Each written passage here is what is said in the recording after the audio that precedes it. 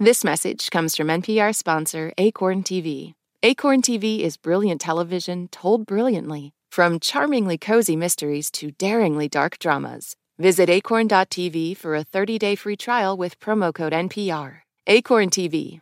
Brilliant.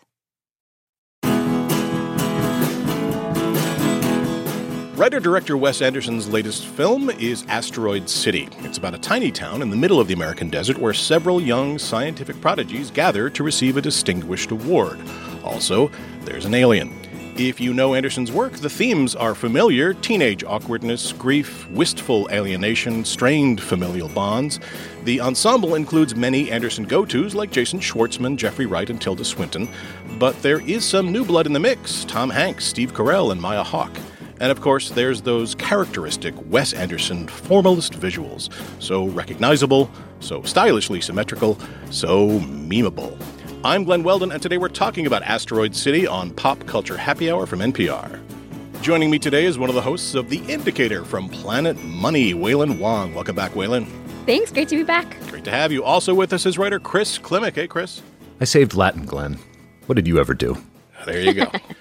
Asteroid City is set, sort of, in the tiny desert town of Asteroid City, population 87, in 1955.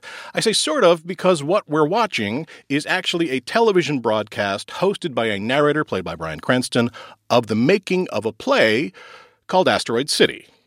Got all that? The central plot of the play Asteroid City has to do with 5 young people receiving the Space Cadet Award. Jason Schwartzman, Scarlett Johansson, and an Andersonian ensemble of actors play both characters in the play, which is to say the movie we're watching, and the actors playing them. So at every layer of storytelling, TV broadcast, play, movie, pretty much everyone's grappling with what it all means and how to render it truthfully. This is writer-director Wes Anderson's 11th film, and it's in theaters now. Waylon, lots to chew on, so bite me off a piece. What'd you think?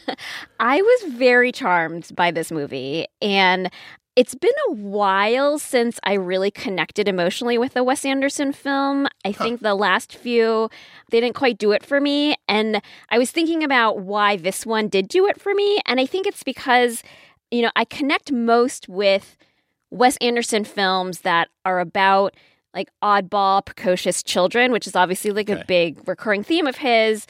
But like even more importantly, like in those films, I like that the adults take the children seriously. Like that's what's really important to me, that kind of theme, which is why I like Rushmore, which is why I like Moonrise Kingdom, like Royal Tenenbaums, I would like throw in that category as well. Right. And I think that it's something maybe kind of Proustian for me. I don't know, because being a kind of like an odd child who's just kind of like into stuff that not necessarily like my other peers are into, and then now being like the mother to a bit of an odd duck kid who's very like precocious as well. And I think it all just kind of clicks into place for me emotionally. Did you guys ever play with like Calico Critters or like Mapletown or Sylvanian Family? Those are like these little toys that are like woodland creatures, and they wear like old-timey clothes, and you can get play sets for them. When I watch a Wes Anderson film, that's what it reminds me of. I used to play like People's Court with my Mapletown families, and I had like the schoolroom set for them and everything with these like tiny books. So when I'm in this world with these like deeply serious, nerdy children and they're grown-ups, I love it. I can't get enough of it. So that's kind of why I liked it so much. That's really interesting. You found a connection, a through line through some of this awkward teenage, child prodigy, child genius kind of thing to kind of give yourself away in. That's interesting. Chris, what'd you think of the movie? I love this. I mean, when it comes to Wes Anderson, I am predictably a stan. I feel like this movie is maybe slightly a bit of a course correction from him after The French Dispatch, which I loved. The sort of nesting doll structure of this thing where we're watching the TV broadcast of the stage production of this incident, that is even more ornate in The French Dispatch, to a point where, like, even though you get broadly that we're seeing different features in the same issue of the magazine dramatized, it becomes difficult to follow. And the number of people I talked to who told me they started that film but didn't finish it was kind of surprising. I didn't find, in the case of The French Dispatch, that nesting dolls within nesting dolls kind of structure forbidding. But I do feel like going into this, Anderson wanted to simplify it a bit. And I think it worked. I think that overcame the coldness that with which some people receive his films. I mean, I never did. You know, the Royal Tenenbaums makes me cry every time. And I know that's the one that people often cite as like, well, you know, I liked your early work, Wes. But yeah, no, I love this. All right. Well, okay. This is across the board, 10s across the board, because I dug it. I love this era of American life. Let me clarify. I love the aesthetics of this era of American life. A lot of bad things going on. But like having a Wes Anderson interpret those and juice them and goose them the way he has, this film is a joy to look at. And look, you both mentioned it. This guy delivers what he delivers and no one else delivers it. That's a pretty good working definition of a stylist, right? So this is why the critique we're going to get when this film comes out, we always get the same critique. It's style over substance, aesthetic over emotion, dioramas over drama, which I just made up, but I think is pretty good. Affectless, cold. He's doing what he does, right? Is he accomplishing what he sets out to do? I think he is, and if that makes me an apologist, then I am. You don't go into Joanne Fabrics looking for a power drill. You don't chomp into a Hershey bar and say, it doesn't taste enough like lasagna. He does this precise thing. This is what he does, and if you don't like it, that's fine. That's taste. But complaining that you're not getting the kind of emotionalism you get out of a Spielberg or Barry Jenkins, you're going into a butcher shop and you're asking for mung beans, and he doesn't owe you mung beans. But you both kind of proactively push back on that point that I made there, because you say in films like, and again, it's always Rushmore and Tenenbaums, where he's doing more in terms of emotion than he's doing here. So what do you think is like this distancing technique of these framing devices? He's not a filmmaker I would go to and say, you know what, Wes? Maybe a little bit more distance from these characters. Maybe that should be a thing you should do. If you do feel an emotional connection, where is the emotional connection coming from? For me, it's like, I guess I should preface this by saying that I approach like all films and books and TV with my emotional drawbridge like fully down all the time. So like if the person making that art is like sincere about it and even like reaching out a little bit, I am like going all the way to meet them, right? And I am like always looking for something in my own kind of like inner psyche that I can bond with. Mm-hmm. I've never found Wes Anderson chilly in that way, and maybe it's also because his visual style appeals to me, but I do go into it kind of like fully open and wanting to feel something. So whatever he's giving, even if it's like a little bit and it's like very tightly controlled and in the form of just like a exquisitely designed sign at a diner, like I'm there and I'm like reaching for it and I'm grabbing onto it. But I think it's like, what I connected with emotionally is like there are these kids who are like geniuses and they don't have necessarily like the most kind of open affects, right? Like you know that they're thinking a lot of big thoughts and big feelings that are like too big for their like adolescent brains. And they're also like trying to relate to the grown-ups in their lives grown-ups who again like take them seriously, who support them, who have like brought them all the way out to this like teeny tiny town to get this award because it's important to their like development and what they're interested in. But even within those grown-up relationships, it's like they have trouble relating to each other. Everyone is like feeling feelings that they can't say, right? And that is like very clear in the Jason Schwartzman storyline. Sure. But I guess I just really love the marriage of this like extremely locked down, detailed, fastidious visual style with this idea that everyone is feeling big feelings that they can't like express in a big way. For me, it's like almost meta. It's like looping back on itself, where like maybe Wes Anderson is feeling some really big feelings, but he's not the kind of guy who is going to have someone like shouting something from the top of a building. So instead, he builds an incredibly detailed diorama and then has these people saying things to each other where there's a lot going on beneath the surface, but they're only saying like a tiny little bit or they're just staring at each other. And I really like that, you know? Yeah. I go through life with my drawbridge up and the portcullis down and a row of archers just kind of looking out. So we approach these films differently, and I have a visceral reaction against sentimentality, not sentiment, but sentimentality. And that's something I've never accused Wes Anderson of, because, again, he writes about these characters who are so disaffected because they're broken, because it's exactly as you said, Wayland, they're afraid to connect. Yes, it also happens that they're standing very still, so the composition of the shot looks good. But filmmakers are drawn to a kind of persona, a kind of personality disorder. And, you know, I think Schwartzman, as you mentioned, is great here. He gets to emote as much as anyone in an Anderson film has ever emoted, not necessarily as the character of Augie, who's the guy in the play, but as the actor out in the behind-the-scenes stuff. He gets to do a lot more stuff than I usually see Jason Schwartzman doing. Yeah, that for me is the emotional through line of this, Glenn, is just watching that evolution of Jason Schwartzman from Rushmore to this. Mm-hmm. You know, he's an adolescent in that movie, and in this, he is a widower. You know, he's a dad in his 40s who's responsible for these 4 children. He has withheld the news of their mother's death from them. She died weeks ago, and he has not yet found a way to tell them, you know, and he's holding all that internally. And, you know, although his And in a Tupperware container. Hello, 1955. Exactly. Yep. Yes. He is holding emotionally internally, and he is holding the remains of his wife in Tupperware. And what you said about sort of monotone acting style that accompanies the very rigidly controlled, symmetrical, you know, pastel kind of visuals of these movies. I mean, I think Wes Anderson movies are kind of useful for helping people to understand what subtext is, what actors do, all the things that they're thinking but not saying. And I think Anderson really likes to, since one of the things that I find so delightful about him as a director is that he likes to reuse this same company of actors over and over again, to the point that I'm watching this and I'm like, oh, when are we going to see Tilda? You know, when is... That's something I ask myself all the time. I know, Glenn. But much more recently, a delightful recent addition to the Wes Anderson players as of The French Dispatch is the magnificent Jeffrey Wright, who is absolutely the star of that movie, of The French Dispatch. I mean, playing the sort of James Baldwin-like figure where he gets to be very emotional.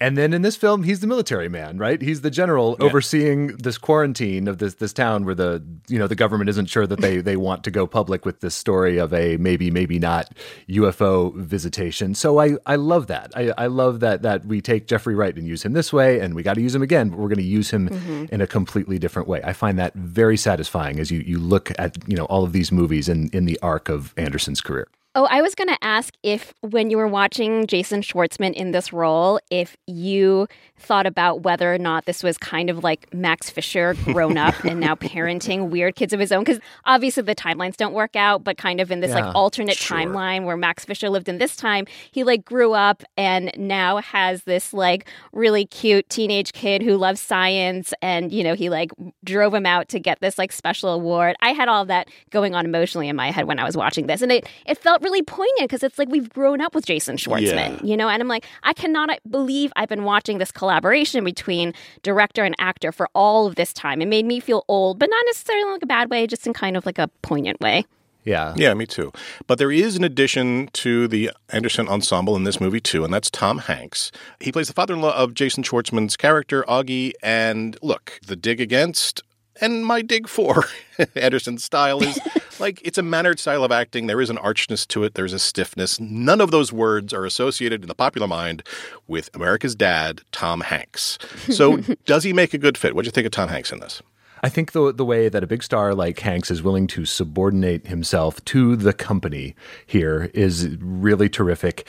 And I think he gets the Andersonian restrained delivery without sacrificing the Hanks. The best example I can think of is, and I wish I could remember if it was Hope Davis or Scarlett Johansson who he's speaking to, when there's this conversation where there are 6 other things going on, and he just slides up to her and just says, like, "Are you married?" Which, you know, to a man of his generation, like, that's the most explicit come on that you could imagine, right? I really liked him in this, and I was thinking, would I watch Tom Hanks do Steve Zissou in Life Aquatic? And I don't think that would have worked, but I think Tom Hanks really works in this one. I think because it's limited and because it's a very specific kind of thing he's doing where he is kind of buttoned up, right? He's emotionally reserved. You can tell he's also like quite broken, but he's like making an effort.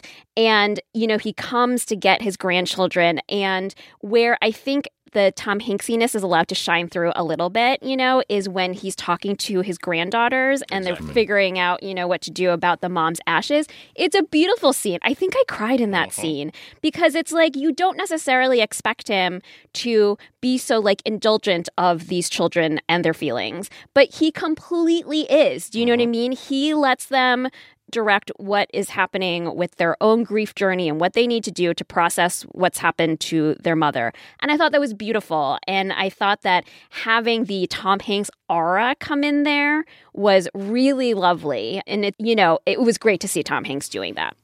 Right. Well, to Chris's point, you are imposing all these restrictions on your actors. Like the Tom Hanks character is gruff and a little broken and certainly closed off. But within those tiny parameters, you get to see the warmth of Tom Hanks peeking through. Same thing happened in French Dispatch with Jeffrey Wright. It's exactly the same kind of thing where when you're hemmed in by either genre constraints or any kind of creativity, there's room in that little tiny space to really innovate and really create and really make a huge impression. Mm-hmm. All right, well, we want to know what you think about Asteroid City. You know what we do. We like it. Find us at facebook.com/PCHH. Up next, what is making us happy this week? Pro-Palestinian protests have popped up on college campuses across the country. But from the eyes of students, what are we missing? From the outside, these protests are painted as really violent when that couldn't be further from the truth. I'm Brittany Luce, host of NPR's It's Been a Minute, and I'm inviting you to hear from student journalists who see what the rest of us cannot. On It's Been a Minute from NPR. I'm Jesse Thorne. Why did Cole Escola write a bonkers, extremely fictionalized play about Mary Todd Lincoln? Well, it was 2020 and we were all so isolated. I just started doing research, but the truth is, no, I just thought of it. We'll talk about that and more on Bullseye from MaximumFun.org and NPR. Why is everyone so obsessed with traditional wives or trad wives on social media? This week, we're talking about the viral videos of women making marshmallows and mozzarella from scratch, and how behind the sheen of calm kitchens and cute fits, there's some interesting pessimism about our modern world. And that's worth digging into. Next time on It's Been a Minute from NPR. Hey, I hear you have a birthday coming up. Yeah, you. If you're listening to this, that means you have a birthday coming up eventually. And here at Life Kit, we want it to be a special one. Magic can happen and good luck can happen and serendipity can happen if we're open to it. How to have a good birthday, even if you're not a birthday person. That's on the Life Kit podcast from NPR.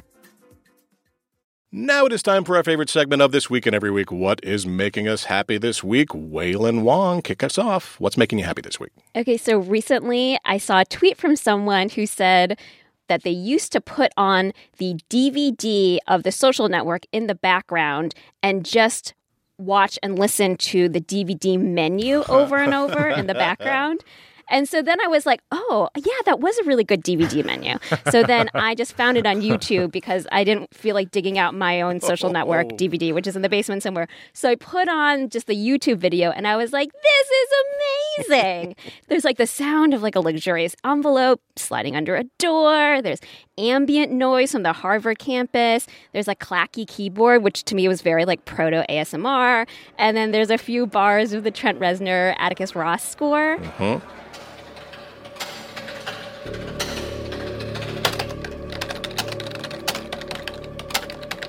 This is what's making me happy because it was something I hadn't thought about in a long time, that when I discovered it gave me a very simple moment of pleasure. And the DVD menu itself seems like a piece of pop culture ephemera that's getting memory hold because we don't really have physical media anymore. And one day I'm going to be trying to explain what the DVD menu is to my grandkids. It's going to be that meme where it's okay, Grandma, let's get you to bed. And I'll be like, no, you don't understand. You heard one bar of music from the score of The Social Network and it was amazing. So I recommend everyone check out, just look up on YouTube the DVD menu from The Social Network. All right, the DVD menu for The Social Network and DVD menus writ large. Sure. Going the way of the dodo. Awesome. Love it. Love it. Chris Klimek, what's making you happy this week? Glenn, sometimes I like to come in, as I occasionally do, to endorse a book that I wish I had thought to write. That is the case this time. What is making me happy and deeply envious is Nick DeSimmolin's The Last Action Heroes, The Triumphs, Flops, and Feuds of Hollywood's Kings of Carnage. This is a series of profiles. Ooh. It's Stallone, it's Bruce Willis, but also some people who came to the United States to make it big in action movies. So we get Jackie Chan, we get Jean-Claude Van Damme. I did learn the origin of the famous shot in Predator when Schwarzenegger and Carl Weathers greet each other, and then there's the close-up of their bulging biceps as they're clasping hands. But what is making me happy and envious is Nick DeSimmolin's The Last Action Heroes. Great book. Great recommendation. And Chris, I'm sorry. What's making me happy this week is Dungeons and Drag Queens. Hey, Wow. Who's got two thumbs and feels ruthlessly targeted? Who feels heavily marketed too? It's this guy. It will premiere on June 28th on Dropout, which I never know how to explain this kind of stuff, but it's an independent nerdy comedy streaming service app. And the players of this game of Dungeons & Dragons and Dungeons & Drag Queens is Bob the Drag Queen, Monet Exchange, Jujubee, and Alaska. That is a solid group. And maybe more importantly, the GM, the game master, the guy who's taking them through the world of the game, will be Brennan Lee Mulligan, who is very, very, very good at what he does. Haven't seen it yet, to be clear, but the Dropout people know what they're doing. I am on tenterhooks about Dungeons and Drag Queens, say it soft and it's almost like praying, which is coming out on dropout.tv starting June 28th. And that is what's making me happy this week. And if you want links for what we recommended, plus some more recommendations, sign up for our newsletter at npr.org/popculturenewsletter. And that brings us to the end of our show. Waylon Wong, Chris Klimek, thank you so much for being here. Thanks, had a blast. Thank you. This episode was produced by Ramel Wood and edited by Jessica Reedy, and Holocaman provides our theme music. Thank you all for listening to Pop Culture Happy Hour from NPR. I'm Glenn Weldon, and we'll see you all next week.